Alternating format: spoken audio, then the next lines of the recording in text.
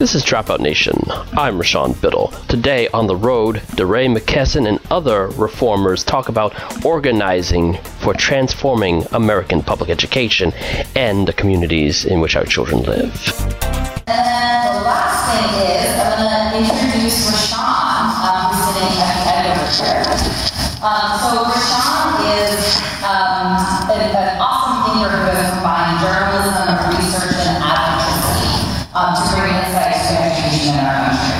He's the editor and publisher of Dropout Nation and a columnist for Freer and American Spectator. So I've had a great time getting to know him over the past few months, and he is going to lead us through our conversation. All right. Well, good morning. Good morning. Good morning. And do teachers' voice good morning? Good morning. Well, welcome. Yeah, I see folks got their coffee. That's great. You got your minds. That's even better. You have your hearts. That is absolutely awesome.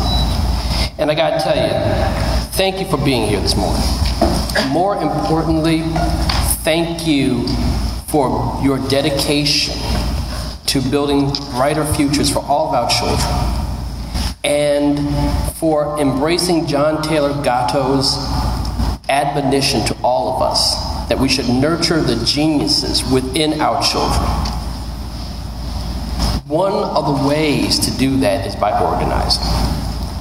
This morning, these warriors, these champions for transforming lives and communities, they are going to teach you how to take your individual power, your personal power, I would call it your Fannie Lou Hamer power,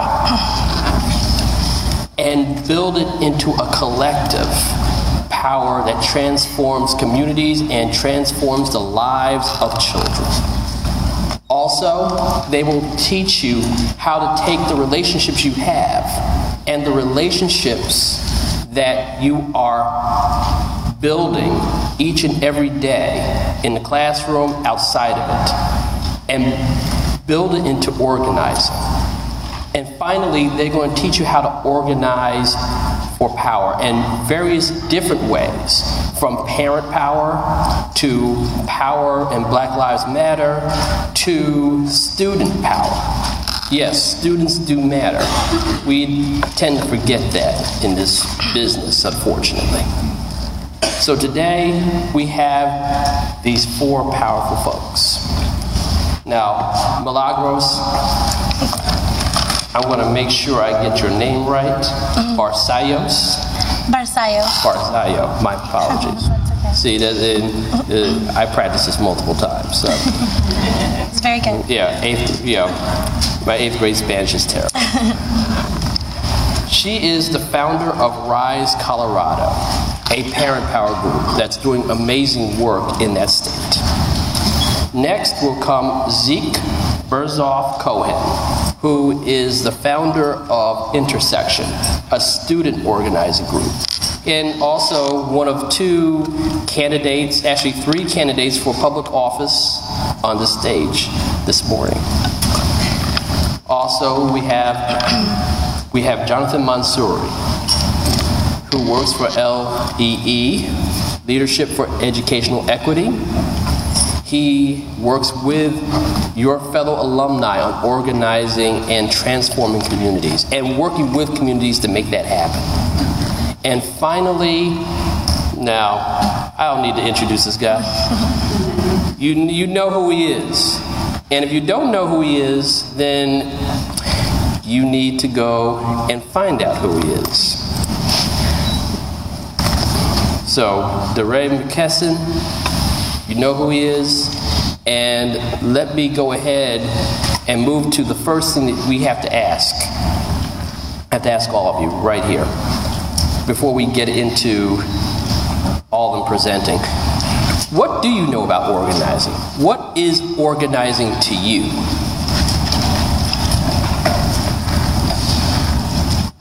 Anyone can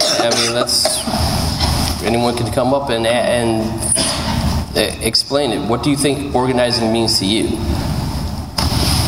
Organizing is when you get like people together to like work towards a common goal. Organizing is when you get people together to work towards a common goal, like legislatively or however. All right, cool.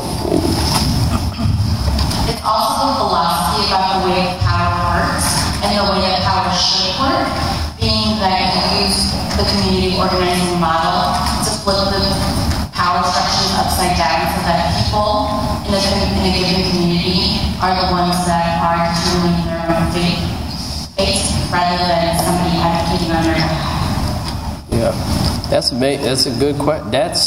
Those are two good answers. And when you think about those two answers and your own personal answers, also think about a time when you witnessed inequity in your classrooms, in your schools, in your communities. And think about whether you felt powerless to change it and what did it make you want to do. Now, our folks here have seen it and they've taken action. And Millie, she's going to be the first to tell you about her experience and how she took action. And so, Sure. Hi everyone, my name is Millie Barsayo. I'm the co-founder and co-CEO of Rise Colorado, as Michelle was sharing. So my co-founder, Veronica Palmer, and I started Rise Colorado first and foremost because we saw the power of our own families in our education. We were able to obtain the opportunities we did because of sacrifices of members of our own families. So we founded Rise to educate, engage, and empower low-income families and families of color to rise to engagement in our public school system for educational equity.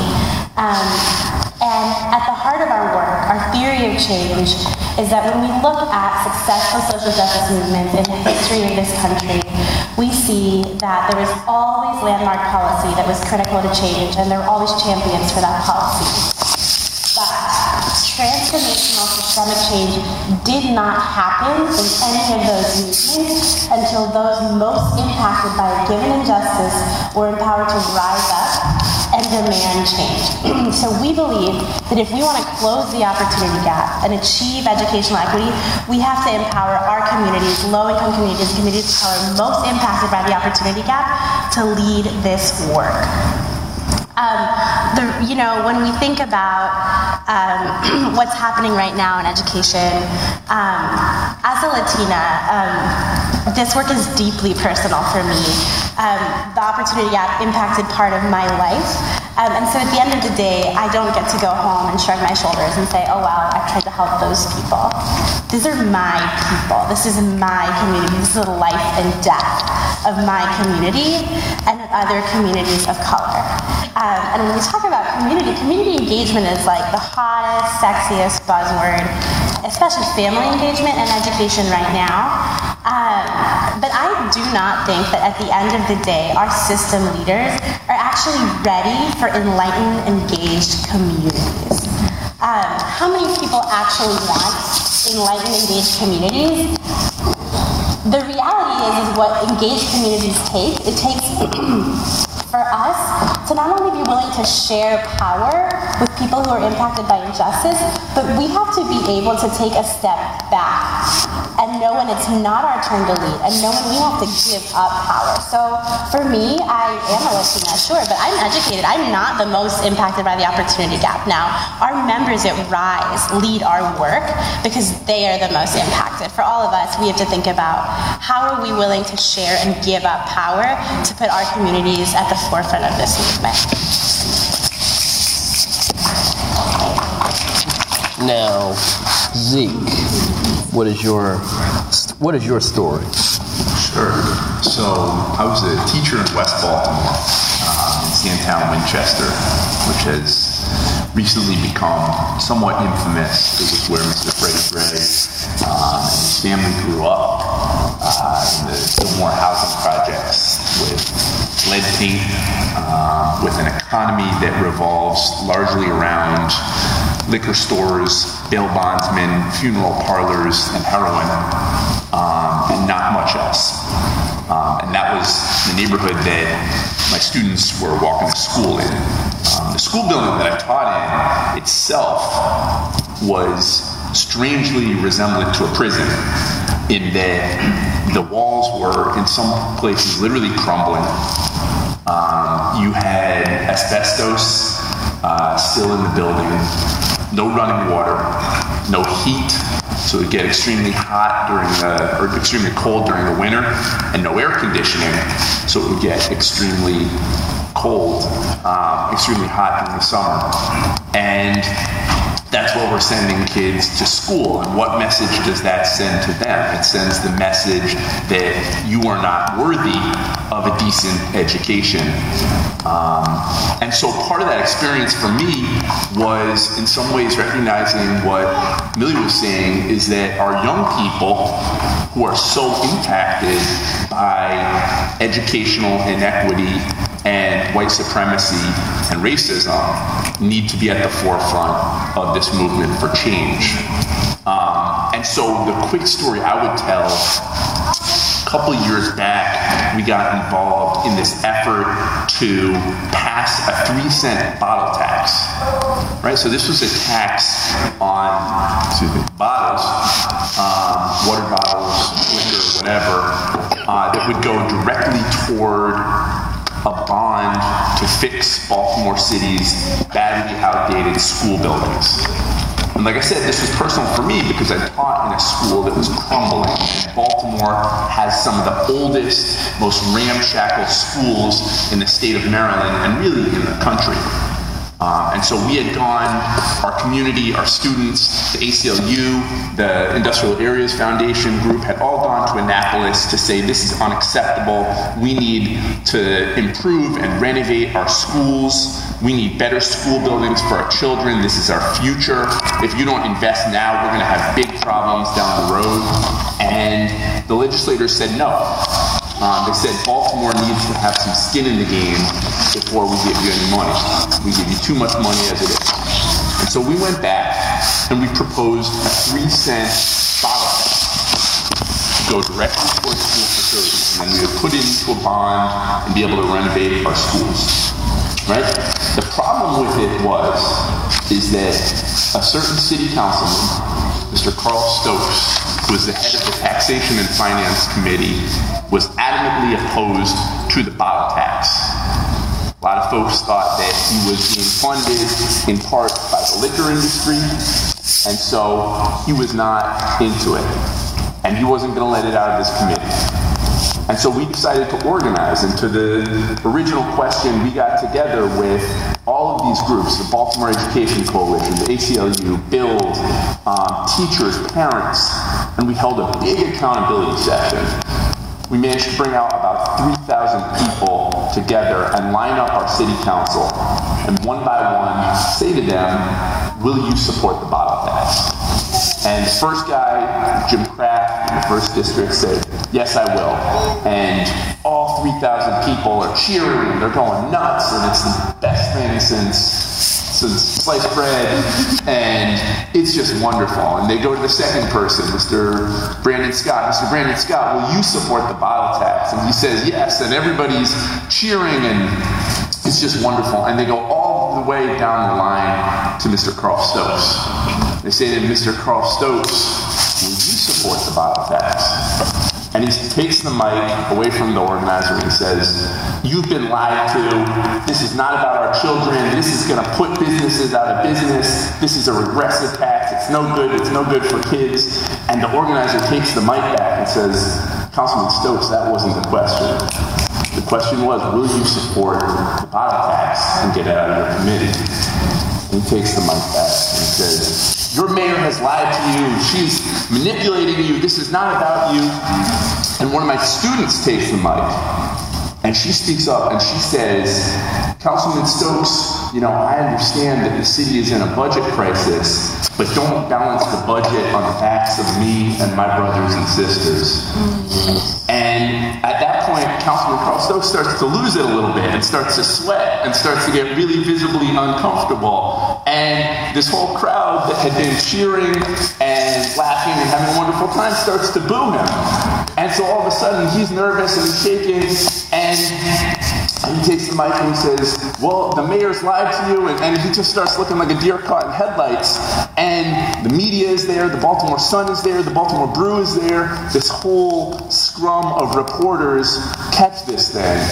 And the next day, we sit down with him, with one of the organizers from Build and one of the organizers from our group, and say to him, Councilman, this is not good for you.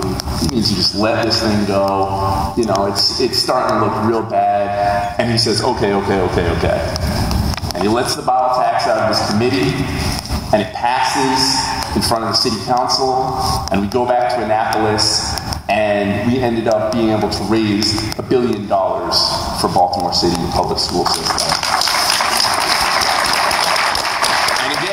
That was because we all organized together with the ACLU and Build and the Intersection and the Baltimore Education Coalition and all these groups speaking together as one unit. Great. Now, Jonathan, what's your story? One of the things interesting is that, as organizers, we're short and that's because my second year in teaching, I became a science fair on campus. It was not a big deal, it's a small campus anyways. The reason why it's important is we got a pretty big grant on campus provided by a local church to get one-on-one laptop for every student. And the principal comes in and says, hey, John, as a science teacher, what do you want to do with this money? I say, this is a really good idea, to get one-on-one laptops for every student, but let's build a computer science program. And she said, great, why don't you take a stab at it and teach them how to code? I don't know how to code. I think what as a teacher did is teach stuff the night before and teach the next day. But she was thinking about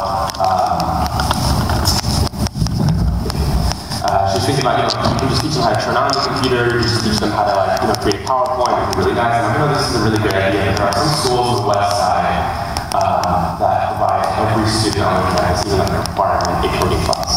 And they must, graduate with coding. I want to make sure that's as well.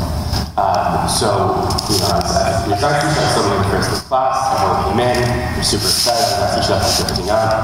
And they're coming in, so we're going to Siri, Flappy Bird, we're going to create number 2, we're going to have information. Just, things like that. So there's and they're also a laptop, right? Their children, you can go to Google, you can type in Code Academy, you can and you go home, this is a simple Google homepage on what's going on. Guys, just hit it. So they hit enter, and it's very and I'll never forget the faces in there, because the face that wasn't, frustrated, it wasn't a face of getting angry at the computer. It was a face that they were complacent in this issue. That there are consistently issues after school that one of the research that don't work, their basketball group is crooked, right? Nothing ever works on campus. And that angered me. That this wasn't just one issue that was affecting me. It was consistently an issue on the campus. We found out that school wasn't hardwired across the internet, the community around the internet, wired across the internet, and I think that was it for me. I think there's a ton of issues that affect us teachers, but there's initially starting to affect your classroom because they're just denied an opportunity just to have, a computer science education. That's where the digital divide starts. That became personal to me. So I started bringing teachers together, everyone in the classroom. I didn't know what I was doing was called organizing that time. Someone pulled me and said, hey, John, what you're doing is called organizing. Through the years of organizing a ton of teachers, ultimately wanted to utilize, I was ready for my job, I couldn't do that anymore. But what we decided to shift our energy and shift ourselves to do was create a teacher group, teacher organizing group in Los Angeles to tackle some of the issues that are affecting our communities. These are not issues that are directly impacting us, but are directly impacting the community. And I think we're going to talk a little more today about what does that look like. But ultimately, throughout that year, we created an initiative with other teachers, partnership with the community, to make sure that we got $1 million for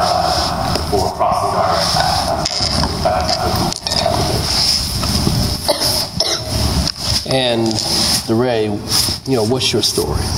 So on August 16th, 2015, I was on my class. It was 1 o'clock in the morning, and I saw tweets about Ferguson, and it was the middle of the night, and I waited till my best friend woke up. He was in Chicago. I called him, and I was like, I realized it was 7:55, and I just needed to tell somebody because I lived in Minneapolis. I was seeing that I moved there for long, so my was up there, so I couldn't do it as long as I tried, and I didn't anybody. So I called him, I was like, you should go. I did not have my bag because they were out of the everything. So he said, you should go. I walked out, I did the call, I phone Facebook, I didn't say he was anybody in the city of Missouri. I was somebody who knew somebody. 7 hours and I got a call from a staff member. It's very balanced. Call the same person, and I'm like, hey, come in today. I care about you. And I ended up on my store, which was student protesting, with all of them on the side, and some of them on TV or a live stream. And I became one of the people who were fighting for violence in St. Louis. I'm one of the protesters who know me and are organized. I think about a couple things. One is essential, this idea that we have never been the voices we've always been heard, and so much of the work that we've been doing in protest has been about how we amplify the stories, how do we tell the truth in public, and do that as a core principle of what we believe. There's a second thing about what does it mean to be a marginalized person in the organizing, and as marginalized people are positioned as people on the margin. And on the margin, you are often unheard and unseen. And in organizing, people become heard and seen differently, and that in some ways is like the power of organizing. It also comes like a peril of visibility. Sometimes in this world, people because they cannot be seen and heard, so long as seen and heard becomes the work, as opposed to whatever goal or issue like that. I always see about this thing about authenticity when we talk about communities or any language that we use the word I worry while I believe in the message, I worry and think about authenticity as our proximity to the trauma. And I think about like I'm a child of two who recovered. I was doesn't make me a better organizer. It doesn't make me somebody who necessarily knows about additional recovery, but it does make me closer to the trauma. But we have to talk, we have to like tease that out a little bit better when we think about the organizer. Because I'm worried that people like whoever's closest to the poorest person, that's like a dangerous way to think about authenticity. Authenticity question is an important question. But again, as someone who, I know what it's like to sleep on the floor when they shoot you close to the house, which doesn't mean an external crime safety. There are other things that like I do that make qualify. It's not necessarily about proximity to the trauma. So it's called out. And another thing is it's super important to think about the organizing this idea is there's so many people who want to do good work with other people. And that is the key to the way we need to be organized. There are people who don't want to come to a meeting of institutions, don't want to whatever, but they want to do the work. So how do we create the infrastructure to allow people to do incredible work that doesn't necessarily rest on a member of this organization? That is not not to those, but that is an understanding of in the same way that we talk about there's no model of blackness, there's no model of organizing. That we have to start to push the boundaries of the way we think about getting people together. And then sort of the last two buckets I talked about, the thing about big bets. I know personally on big bets, and obviously running your office, it is a big bets. I did talk about it, it was a big bet. I was like, these projects, anybody, and I think it just is about $300,000 now, and it's about just telling the truth in public. But when we think about the power of big bets, it's this idea that like you need a vision for what the work should be, you need to still figure do it, and how much you can see through.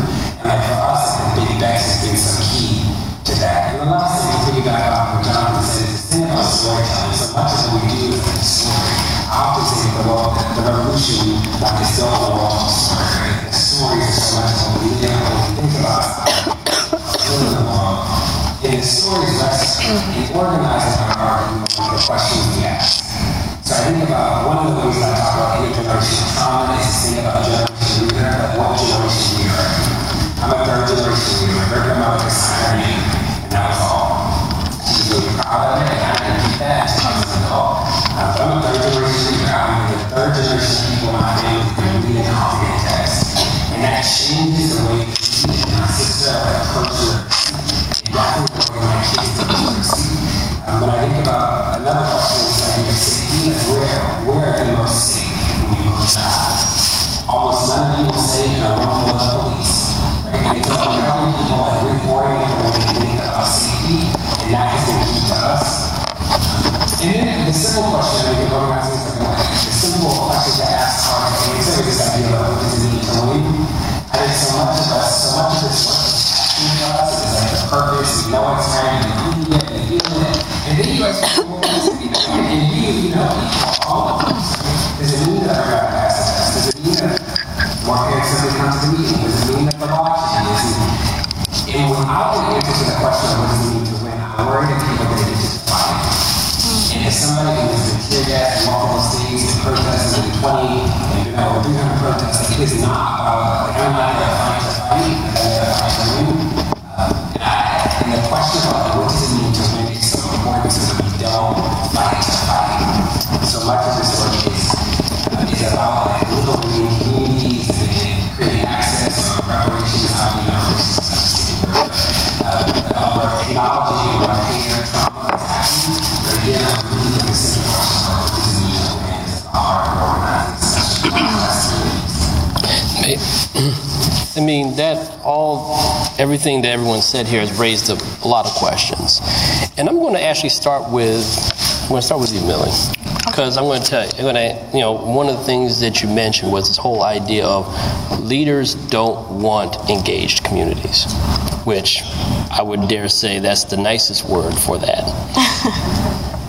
But, the question I have to ask, and there are going to be different models for everyone, but what, for you and for your work, what does engaged communities look like? What does parent power, and I hate the word engagement. I'm going to tell you right now, engagement is a public education word that means nothing but parents do what the teachers and school leaders tell them to do.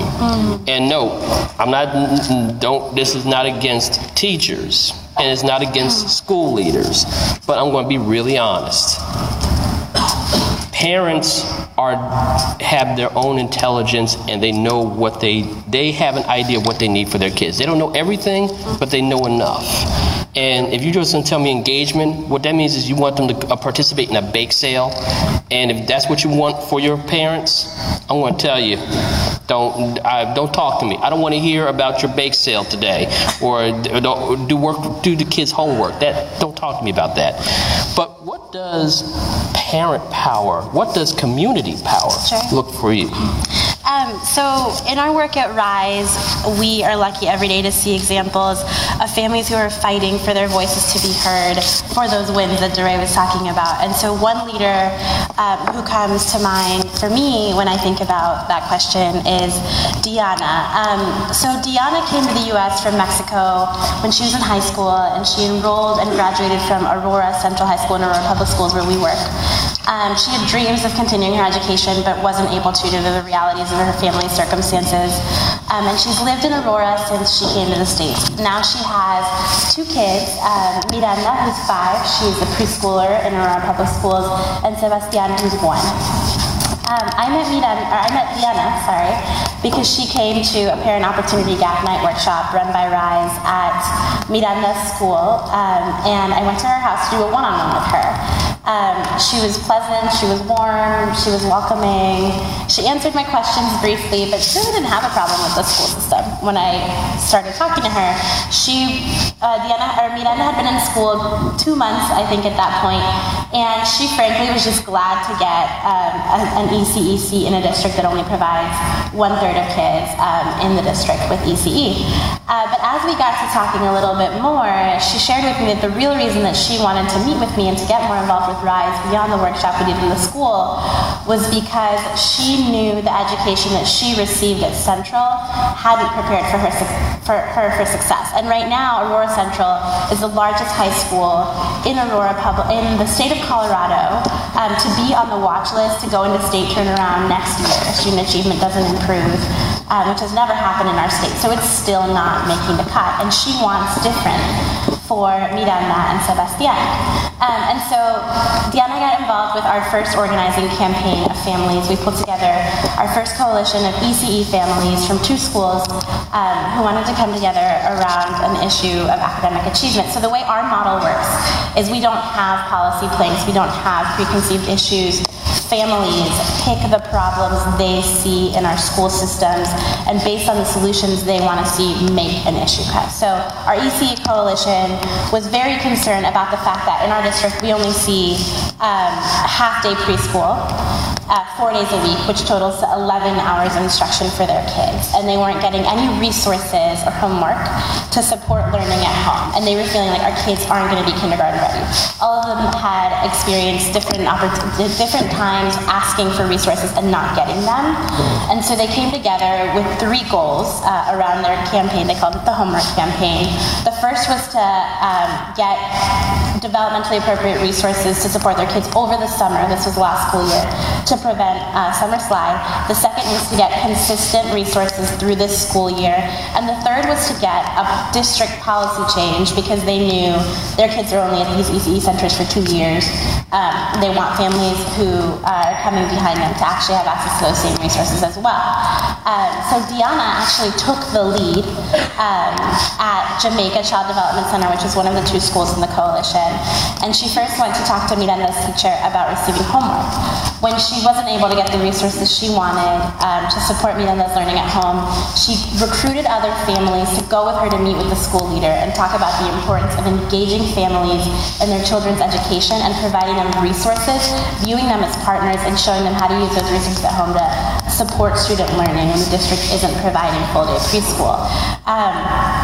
And so in that process, she went to the school, had them set up meetings to talk about what those resources are actually going to look like, ran 2 rounds of feedback with the school, two feedback meetings, because the resources they were providing were not rigorous enough, and was the first one to win on the homework issue. And so her win inspired the families from the second school, and they also won the homework campaign at their school. And our families actually won at a third school because they were serving on a district committee where the school leader of the third ECE center in our district was working. So the work that Diana did with 4 other families led to the families of 700 ECE students in our district receiving resources for their students, because she wanted to see a change not just for Miranda and Sebastián, for all the kids in our district. And she continues to serve as a leader on that committee.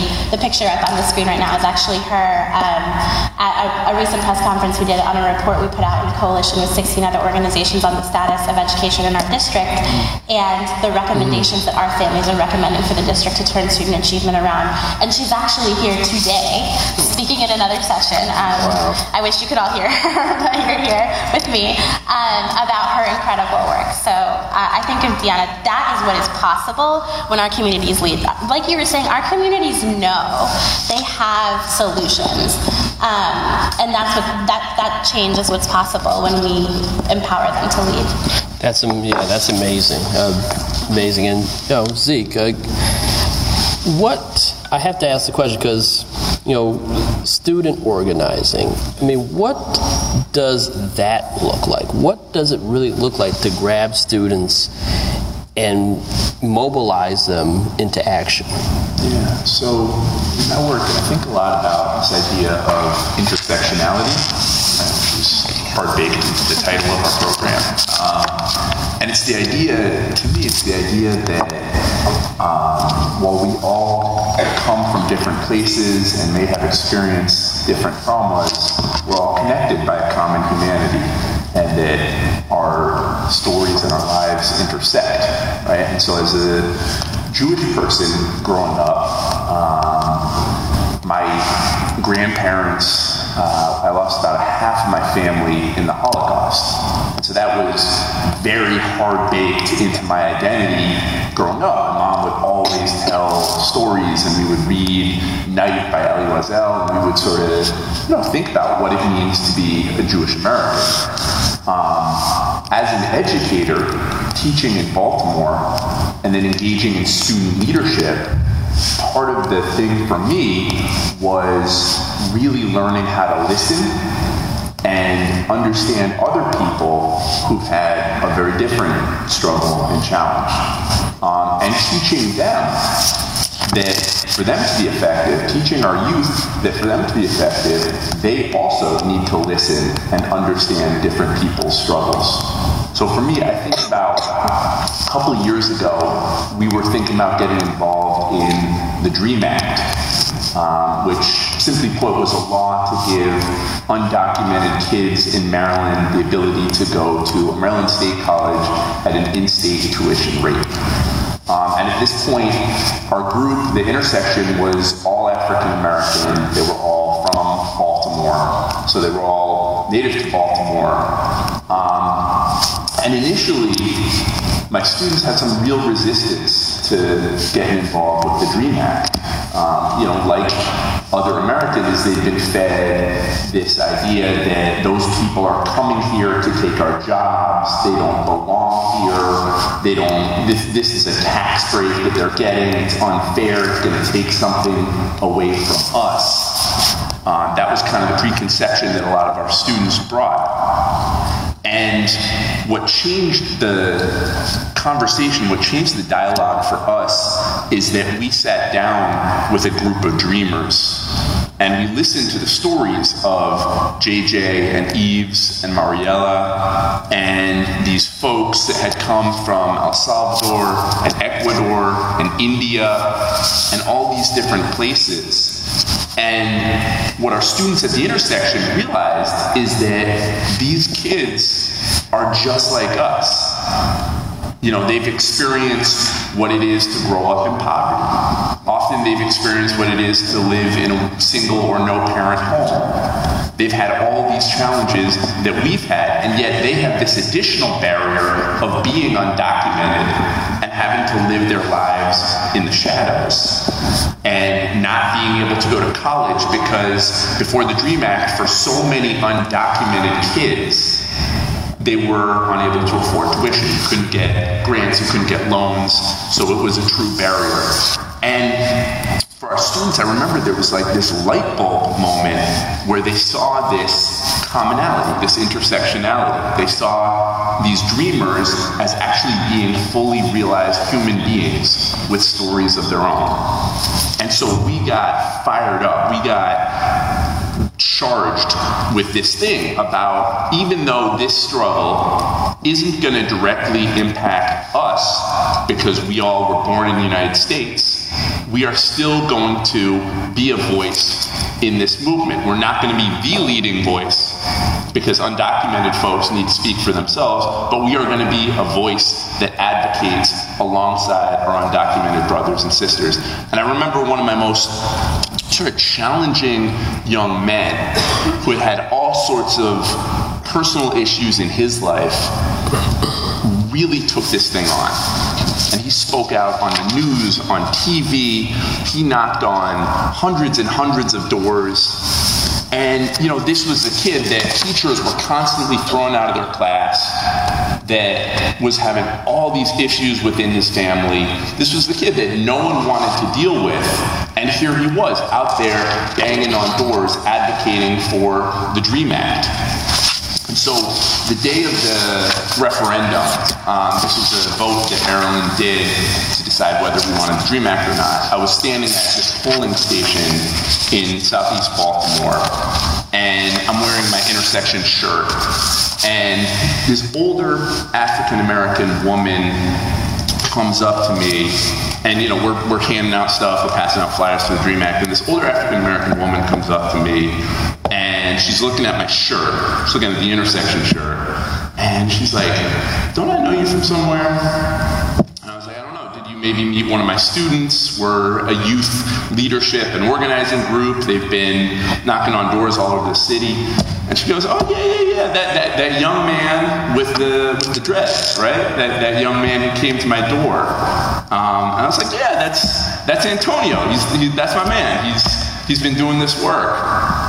And she looks at me, and she actually starts to cry. I'm like, "Oh my God, what did Antonio do this time?" And I'm like, "Ma'am, I'm really sorry. I know he's a little rough around the edges, like we're working on it, you know, he's got a good heart and all this other stuff. And she stops me right in the middle of my spiel and she says, no, you don't understand. She says, I grew up in Selma and my father died thinking that black people in this country would never be able to vote. And yet here there's a black man in the White House and a black boy out here trying to give other people their rights. It's a beautiful country. Amazing. And in the end, the DREAM Act passed overwhelmingly with support from Baltimore City. And it was amazing to see our young people play a role in that fight. Yeah, that's amazing. I mean, it's amazing. And I got to tell you, I mean, it is amazing to see when kids, children, young men, young women actually stand up and do things. I mean, it makes me wish at times that I was able to do that when I was younger. Otherwise, I'd be somewhere else.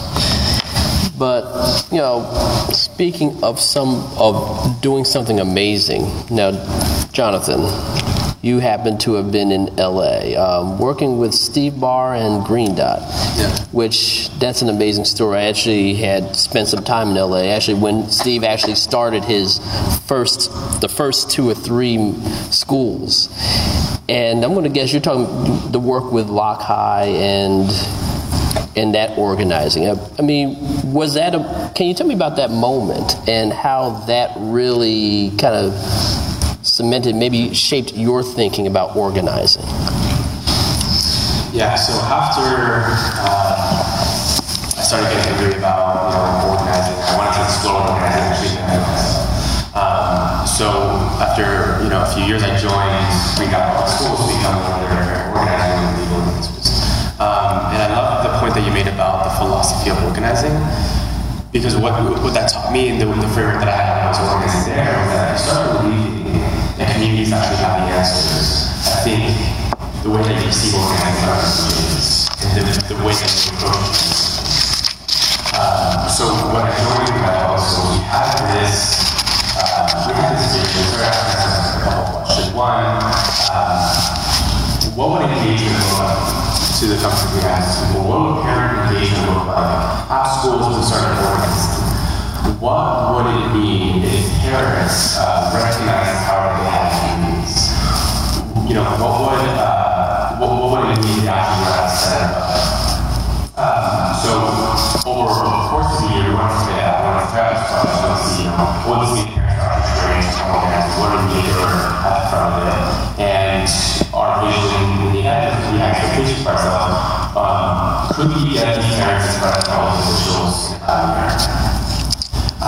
So what we started to do was, it was only about 4 of us organizers to start with. And we started having 100 on parents. We started providing coordinators in school sites, school sites in Los Angeles, to become the organizing centers at the school sites. And we had hundreds of philosophies over the course of the year.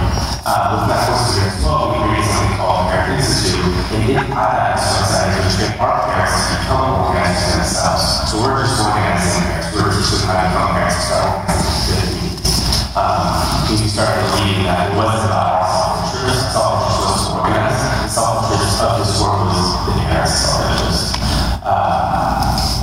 So an issue came to mind, right? It's not about our parents' issues. It started to become cheaper in South Los Angeles for a business to start dumping their trash next door on the sidewalk. It was cheaper to just dump it on the school sidewalk next door than it was to stand it.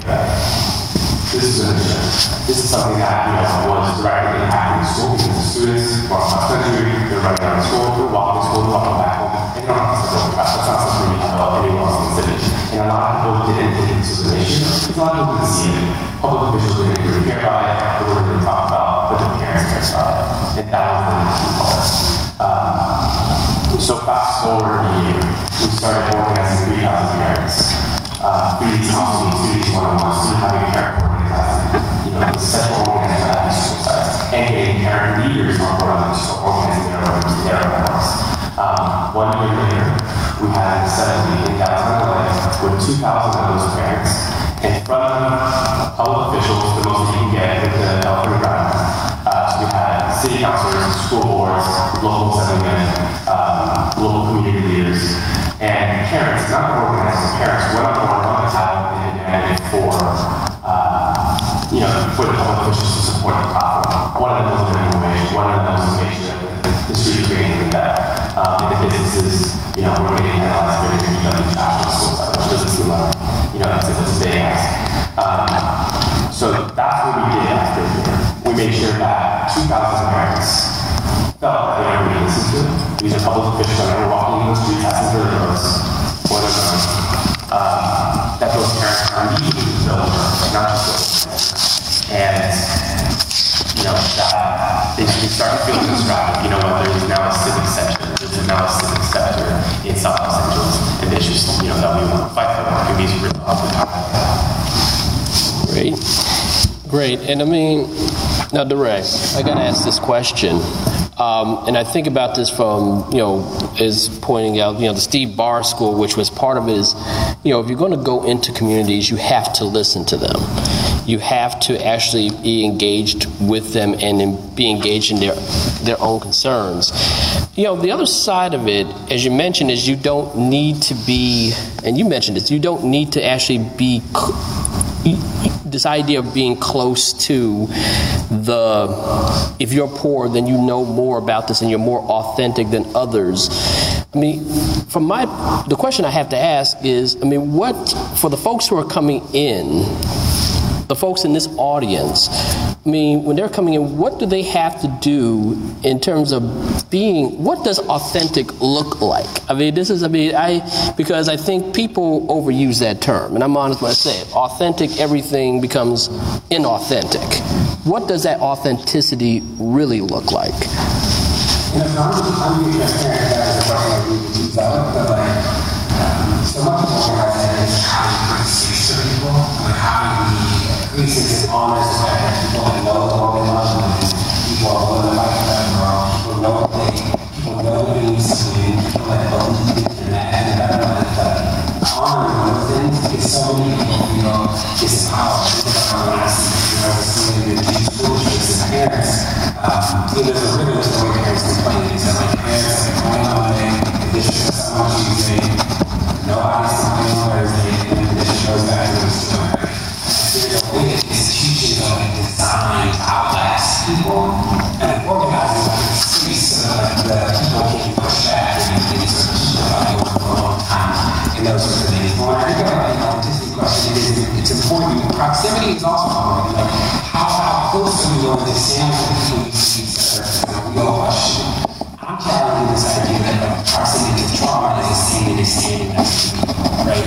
Like standing in concert with people. Yeah. And what does it mean to be loving people, ask people what kind of world you want to live in, and use your privilege or your access to help people get there? I think that is what I'm saying. I think about it in teaching. It's do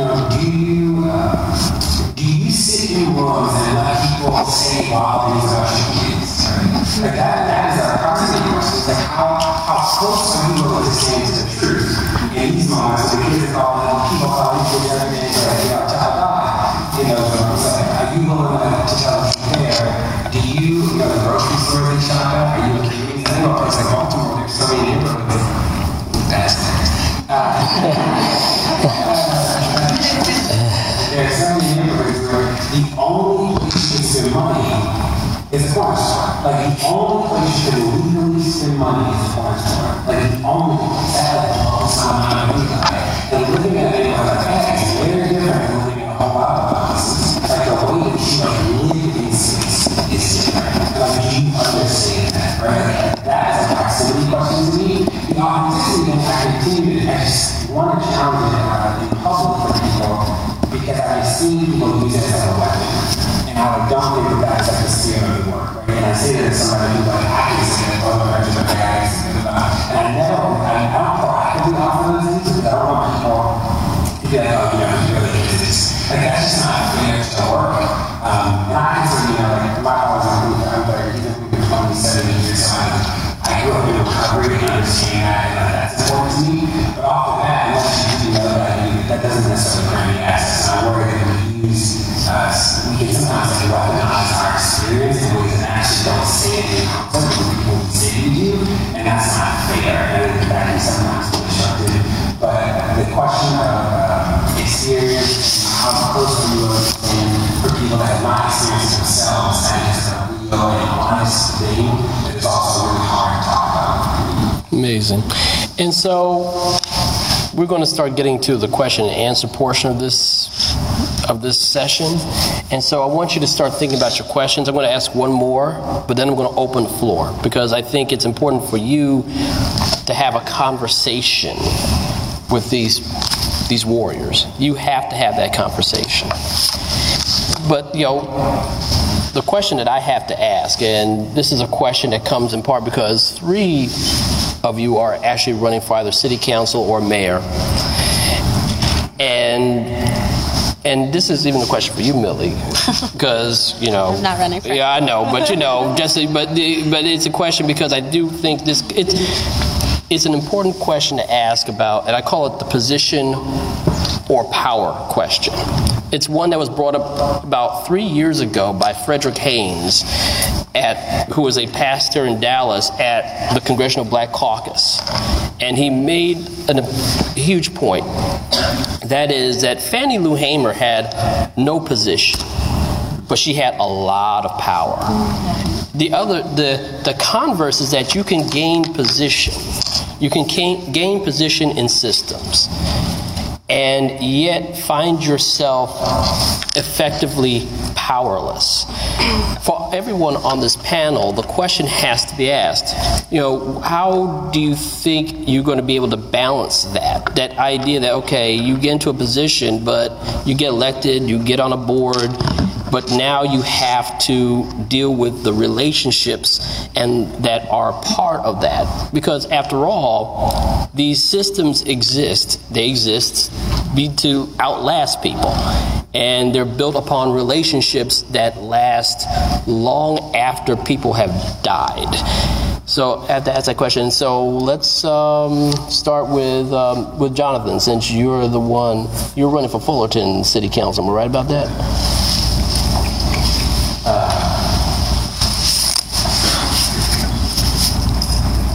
Can you rephrase that? Well, how do you balance that position and power? That is, when you're an activist and organizing, you have a power. You have power. You have your individual power. You have collective power, and you're able to galvanize and mobilize folks. And then you get the position. Well, the position becomes a problem of, are you actually going to continue to be authentic? I hate that word, authentic. Being true to the people that you're serving. The people that the reason why you're, in some ways, why you are in that position in the first place. Yeah, so it's interesting to have this conversation about authenticity. When I think about authenticity, it's why are you doing this is really the question. And, organizing in and of itself is not authentic. There are a lot of people doing organizing that's not authentic. There's a lot of people organizing parents in Los Angeles for their political moves. There's a lot of people organizing in Los Angeles, because they think it looks good, because, in the end, parents are not looking at communities, they're just, organizing something. They're not really recognized at all. It's just inauthentic themselves because they're not doing it for the right reasons. I'm not saying I have the right reasons. I'm not saying any of us four have the right reasons. But I think that's the question I think, the race to really ask is like, why are you doing this? Why do you really want to organize? So when I'm thinking about, the positions of power that, or of influence that we're seeking, it's about, really thinking to kind of stretch that conversation. What world do we want? And, balancing the world between, the world that should be and the world that it is. And the tension that we live between those two worlds. Because, we have to recognize that there is a balance of power between communities, and we have to get that right now. There is an imbalance in power. That there is a private sector, there's a public sector, there's a civic sector that is in imbalance. There's way too much money involved. There's way too many politicians that are angry because they're not doing the right things.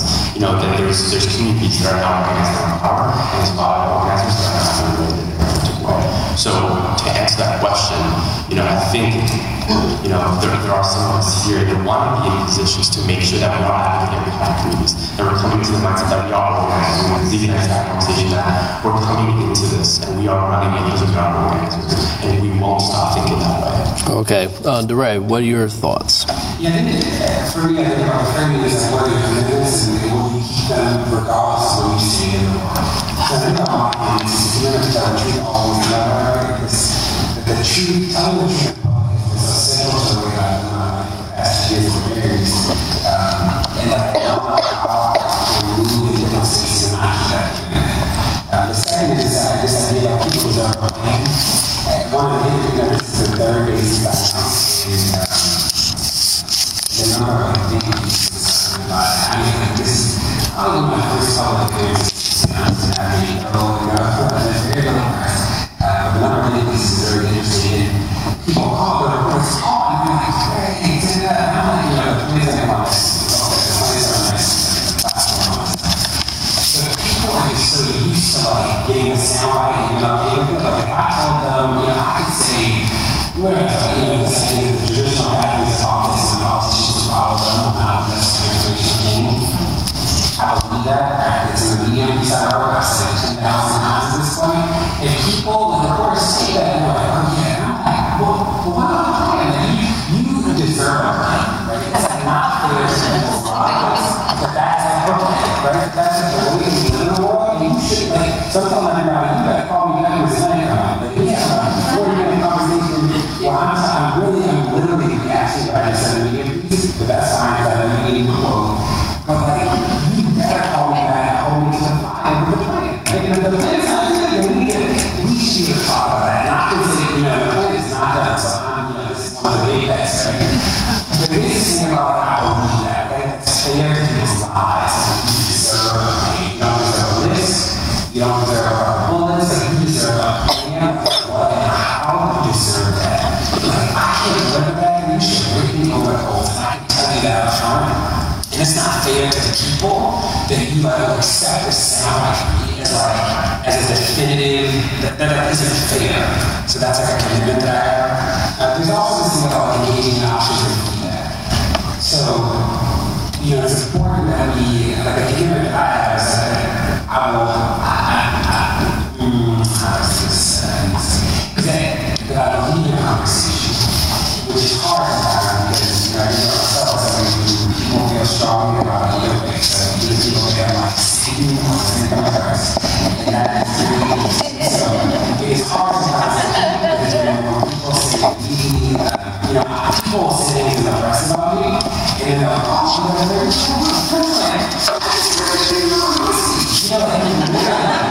just say like the radius is the worst attitude you can ever imagine, and then they'll call and you know it's a commitment that I have to talk to people, so I answer the phone. And it's not always easy to keep all of the commitments, but it is real, right? Like I can't say I believe in a conversation anymore with a call. I can't answer the phone and say I can't believe you did that. Like, that's the openest thing I have. But I'll still answer the phone, or I'll still text you back, I'll still do your number, because I believe that. And the last thing, I think this is one of the hardest things, this is what I learned when I was in both the public school systems, is this idea of solution at scale. I think about so much the way people think about the goal is like, you know, my school, my classroom, and you think it's like, what happens when the decisions to your schools in 10,000 classrooms, right? Like it changes, and I think that we have not done this, I think the government has not done a good job of helping people understand the scale question. So think about when I was sitting there reading the capital, Baltimore, that we find these kind of amazing pockets of innovation, and people are like, why don't I know that? We can figure out how to do that for an employee package on other people. It's not hard, it's different. And we believe that the solution to touch everybody is question about how can we lessen the constraints to allow some innovation that's our ability. Here is how you create solutions at scale. Like what it means to me is not that two people succeed, but everybody does. It's thinking about you as a Baltimore, it's more people working live there, everyone thrives, right? And I think everyone thrives is a scale question, and I think it's easy to be seduced by the non-scale solution. Like, oh, we're going to fix this in every year, as opposed to thinking of how you make people's lives and lives better. Right. Millie, what do you think? So I think any answer I have to this question is a little bit easier for me to put out there because I'm not running. I'm not going to be in a position. I'm going to retain my power as an organizer, as you were saying. But I think when I think about this question in the context of myself personally, my leadership at RISE, my capacity as a TFA core member, and like the many parts of my identity, I think for us in our work, we're constantly analyzing what is our social capital in any given situation. So as an educated woman of color, I have social capital in certain situations that I can use to lift up the voices of other people. And then there are situations in which I don't have social capital. And I need people to use their social capital to support my voice to be taken seriously or to be lifted up. I think when I think about an organization like Teach for America, obviously the core is diversifying a lot, but the reality is the majority of our organization does not look like the communities that we serve. And I think for me, working to like constantly analyze my social capital and recognize that it is different in different situations is the way that I work to help my allies see that like that's something that we as allies should be doing for the different movements that we want to support and be part of to create the change that we want to see is like consistently analyzing our social capital to say like what is our power in this one situation, in this one scenario, and like how can we use it, and when do we need to ask other people to leverage their power for us.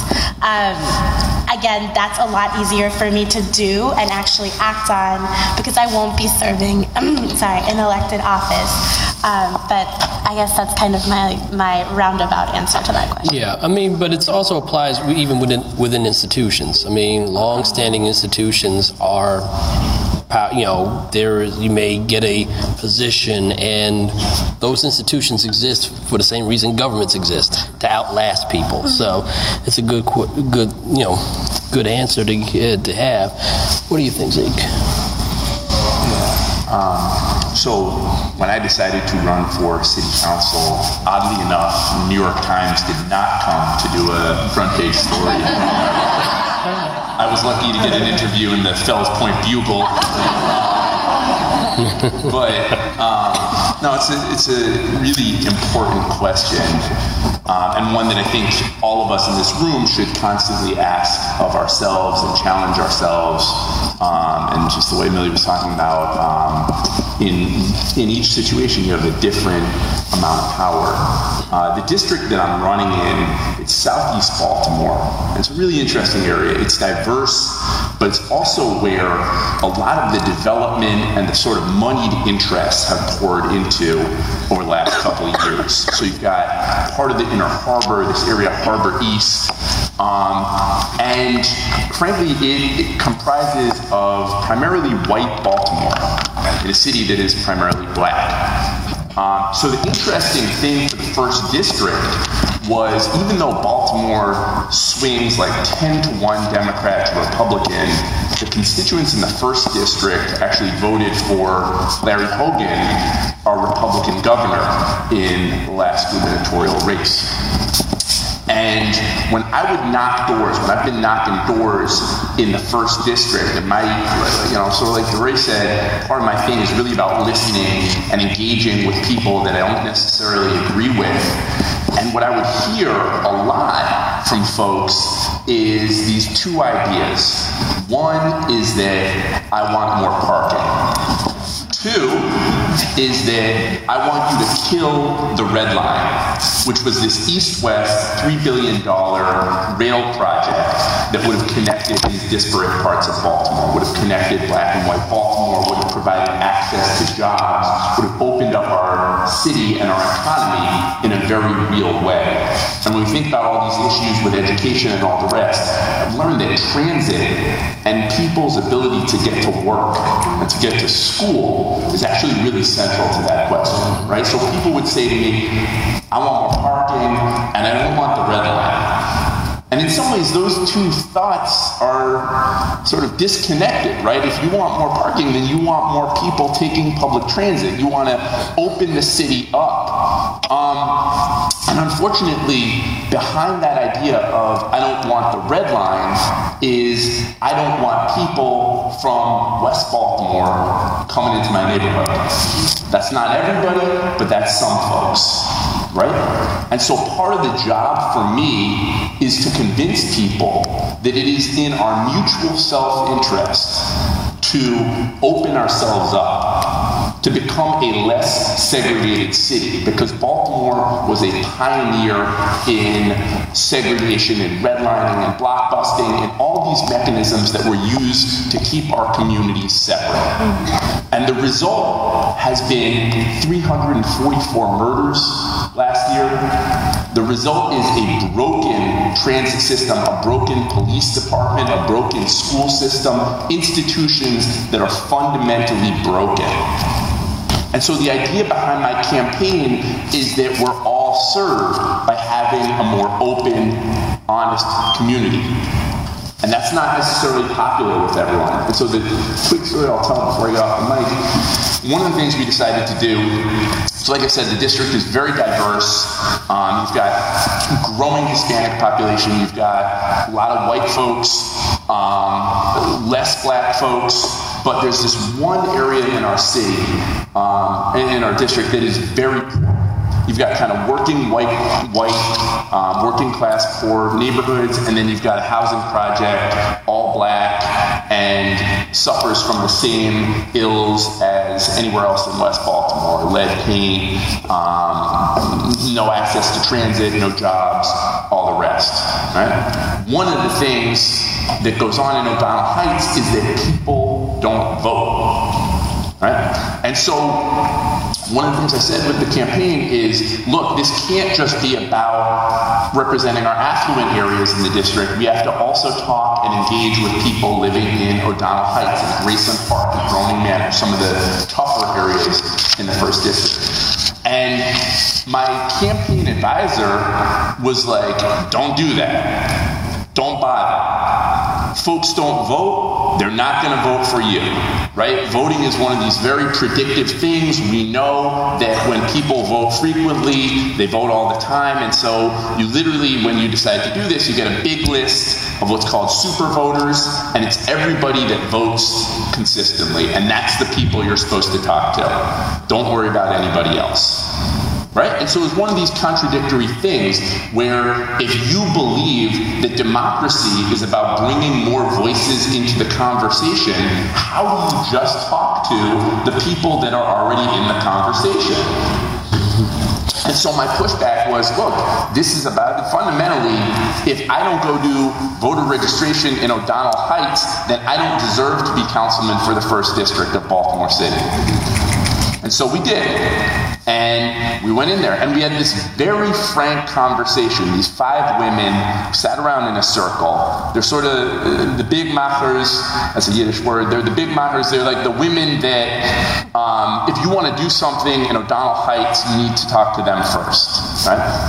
One of the things they said, Ms. Broadway said to me was, look, there's a reason why no one in here votes, right? Because I was asking them, how can we get more people involved? How can we get more people in this process? She said there's a reason why people here don't vote, and it's because every 4 or 5 years, someone who looks like you comes into our community, makes a bunch of promises, tells us stuff that sounds appealing, and then we don't see them ever again until 4 years later, right?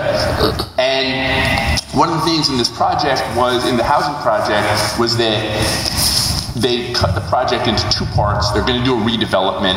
They're going to try and create mixed income housing. But part of the deal with this redevelopment was that O'Donnell Heights was supposed to get a public park. There's no green space over there, right? And I sat in on a community meeting 3 weeks ago, before this registration drive, where the housing department came out to O'Donnell Heights and said, look, we know we promised you guys a park, but bad news. City ran out of money. we can't do it. Not this time. Maybe next cycle, the city will get some more money, but that park we promised, it's off the table. And that is the civic death cycle that we're in, is that people make commitments, people make promises, and they don't live up to them. And as a result, people don't vote. They don't participate because they don't see their vote as mattering. Who cares if I elect Zeke or DeRay or any of these folks, because it's going to be the same broken promises again and again and again. And so part of the responsibility that I now have is to be accountable to those 5 women and all the other folks in O'Donnell Heights, and not just represent the wealthier neighborhoods that I know will come out, but also the parts of the district and the parts of the city whose voices don't get heard. Yeah, I think that deserves a round of applause right there. Now, folks, it's time for you. The floor is open. Come up and ask some questions. The key word is questions. No commentary. If it's commentary, I'm going to go and step out and directly tell you, what's the question? So let's start with over on this left side. Thank you. Good morning. My name is Leah Alden. I'm over 2004. And just real quick, this is one question. But I am the alum who is being in CFA. I've been separated for 7 years. I found that as activism and organizing and developing in Newark, some of my work was threatening to the organization. The community members I was working with were highly concerned about the privatization of public education. So we see a lot of CFA being a part of that destruction of our school district, with displacement of better teachers, the understate controls. We have CFA appointees carrying out this agenda in the district. So with these comments about leaders not being ready for enlightened community and authenticity, my question to the panelists is, how closely does your work align with the mission and practices of CFA? Like, how do you fight your fight knowing that in some ways CFA perpetuates inequity?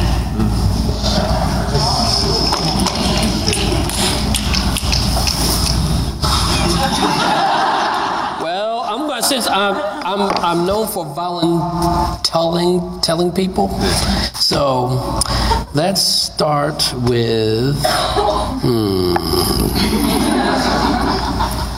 okay, John. Okay, DeRay, you can do this one.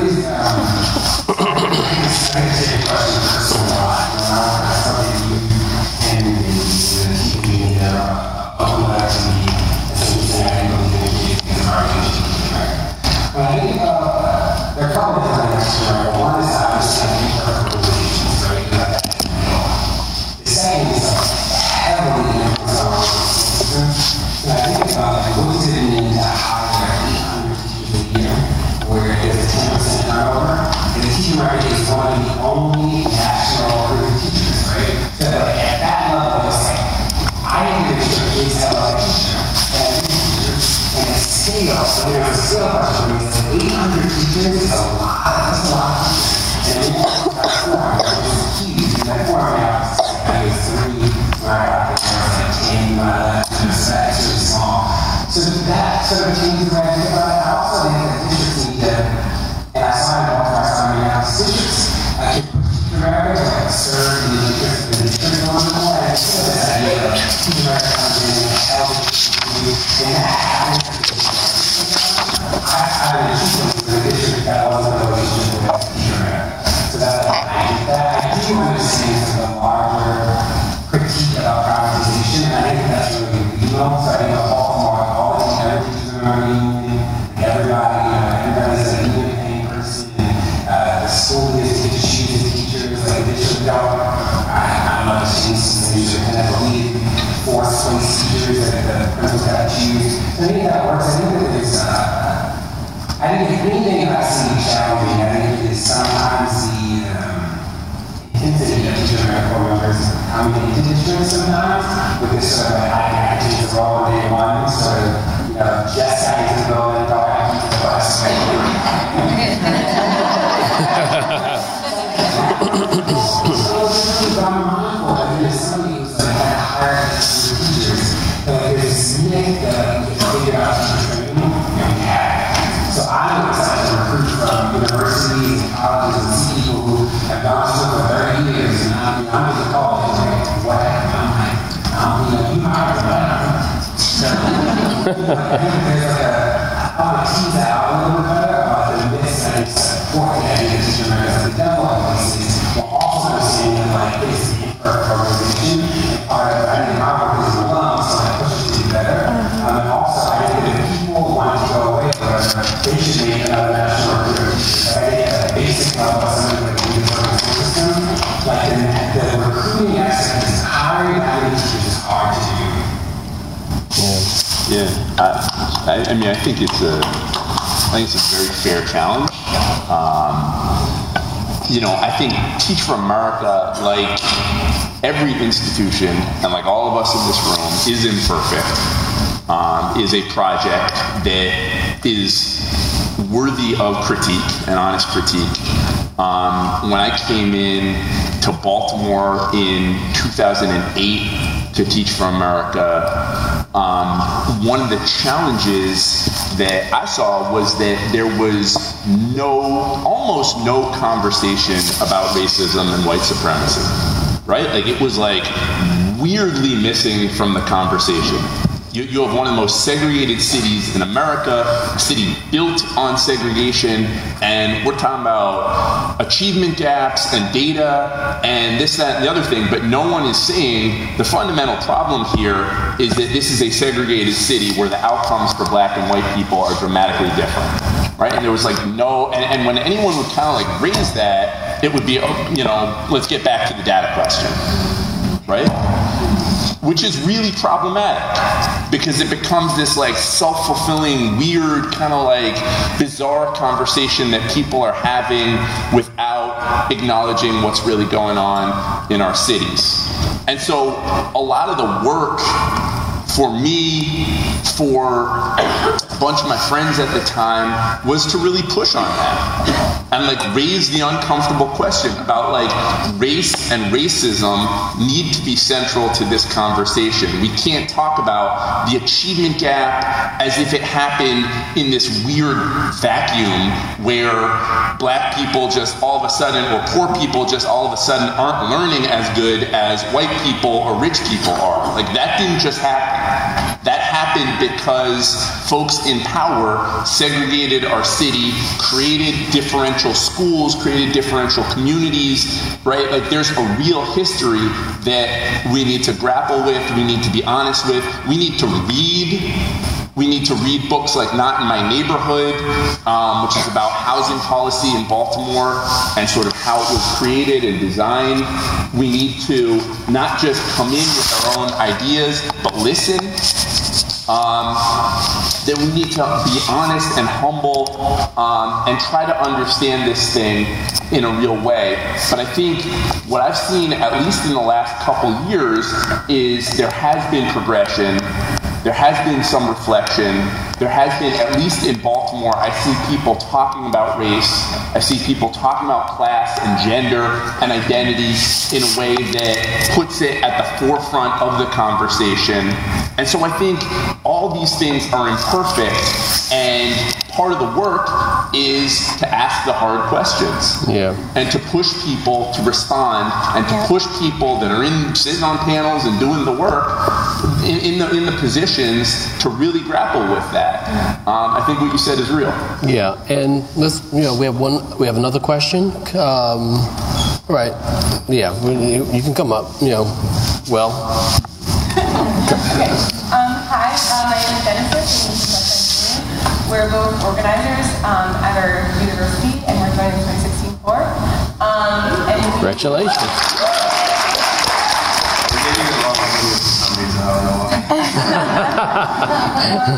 So we're both organizing on campus, and we've done, all that good stuff, sit-ins and release demands, all this good stuff that we're doing at our university.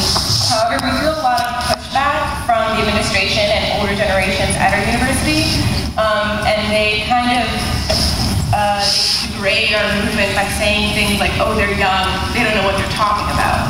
we've lived longer, we have all this experience, and how do we just want to know in what ways, as organizers, we can uplift and raise the voices of young people at our university and at our community in general. Let's see, Jonathan. I mean, when I'm thinking of people, criticizing other people, criticizing organizers, I'm just thinking about systems of oppression. Like, of course they're going to say that. Of course they're going to say, students should be protesting, organizers should be organizing. Of course they're going to say that, right? But that's the tough work that I'm doing as organizers, as you guys, as everyone in this room, as doesn't happen. I want to, ask that you continue doing this. If you really want to keep, empowering, the students, is that we're all just keep thinking about the issues that are out there. Keep trying to get energized, and don't try to let administration have you. Okay, Millie. This will always be more important than this time. If like the work, if you want to be, not you, but if organizers want to be popular, then that is going to be a non-starter. I think about the people that call me now who would not return a single phone call. It's 2014, people know about like people out who know and love wouldn't do it. And now they're like, hey, keep talking now. I'm like, oh, I got from way back when so, I think it is about communicating with them. I think a lot of communicating with them about today, and we're trying to don't make those commitments every day and continue to make them, and we got traction, right? But like, people tell us about all this. I remember the CDC, and they were like, hey, we couldn't come down, and they told us not to come. And they tell me to go home. And so it don't let people off the hook. And, I heard them say, please support you. Don't support me in silence. Don't call me, support me publicly, right? No more secret conversations about how great the protests are. Say it out loud, and I think you guys can push it together. Yeah. And one last question. Hey, Gary, thanks for being here. I'm really looking forward to that. Very appreciate for pushing that. People don't really like politicians, right? And so I didn't realize that they were going to do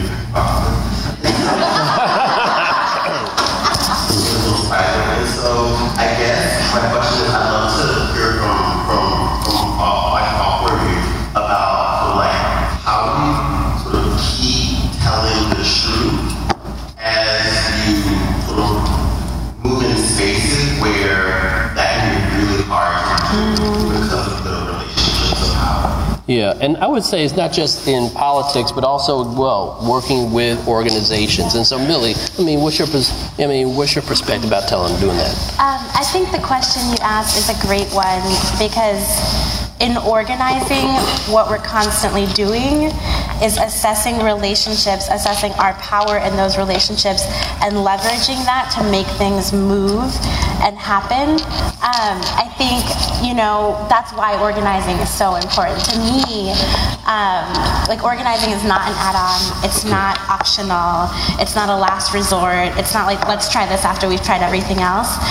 It is how movements happen. And so the more that we're able to actually do that and assess, build relationships, assess those relationships, leverage power, the more change we're able to make. But I think, to your point, and it's something that I think we all deal with personally, regardless of what our public role is, it is tiring. It is exhausting to feel like you're constantly on duty to call somebody out and say, why did you say that? Don't say that about this community. That is exhausting work. And dealing with, is that my duty? Is that not my duty? That's a personal question that each of us has to answer.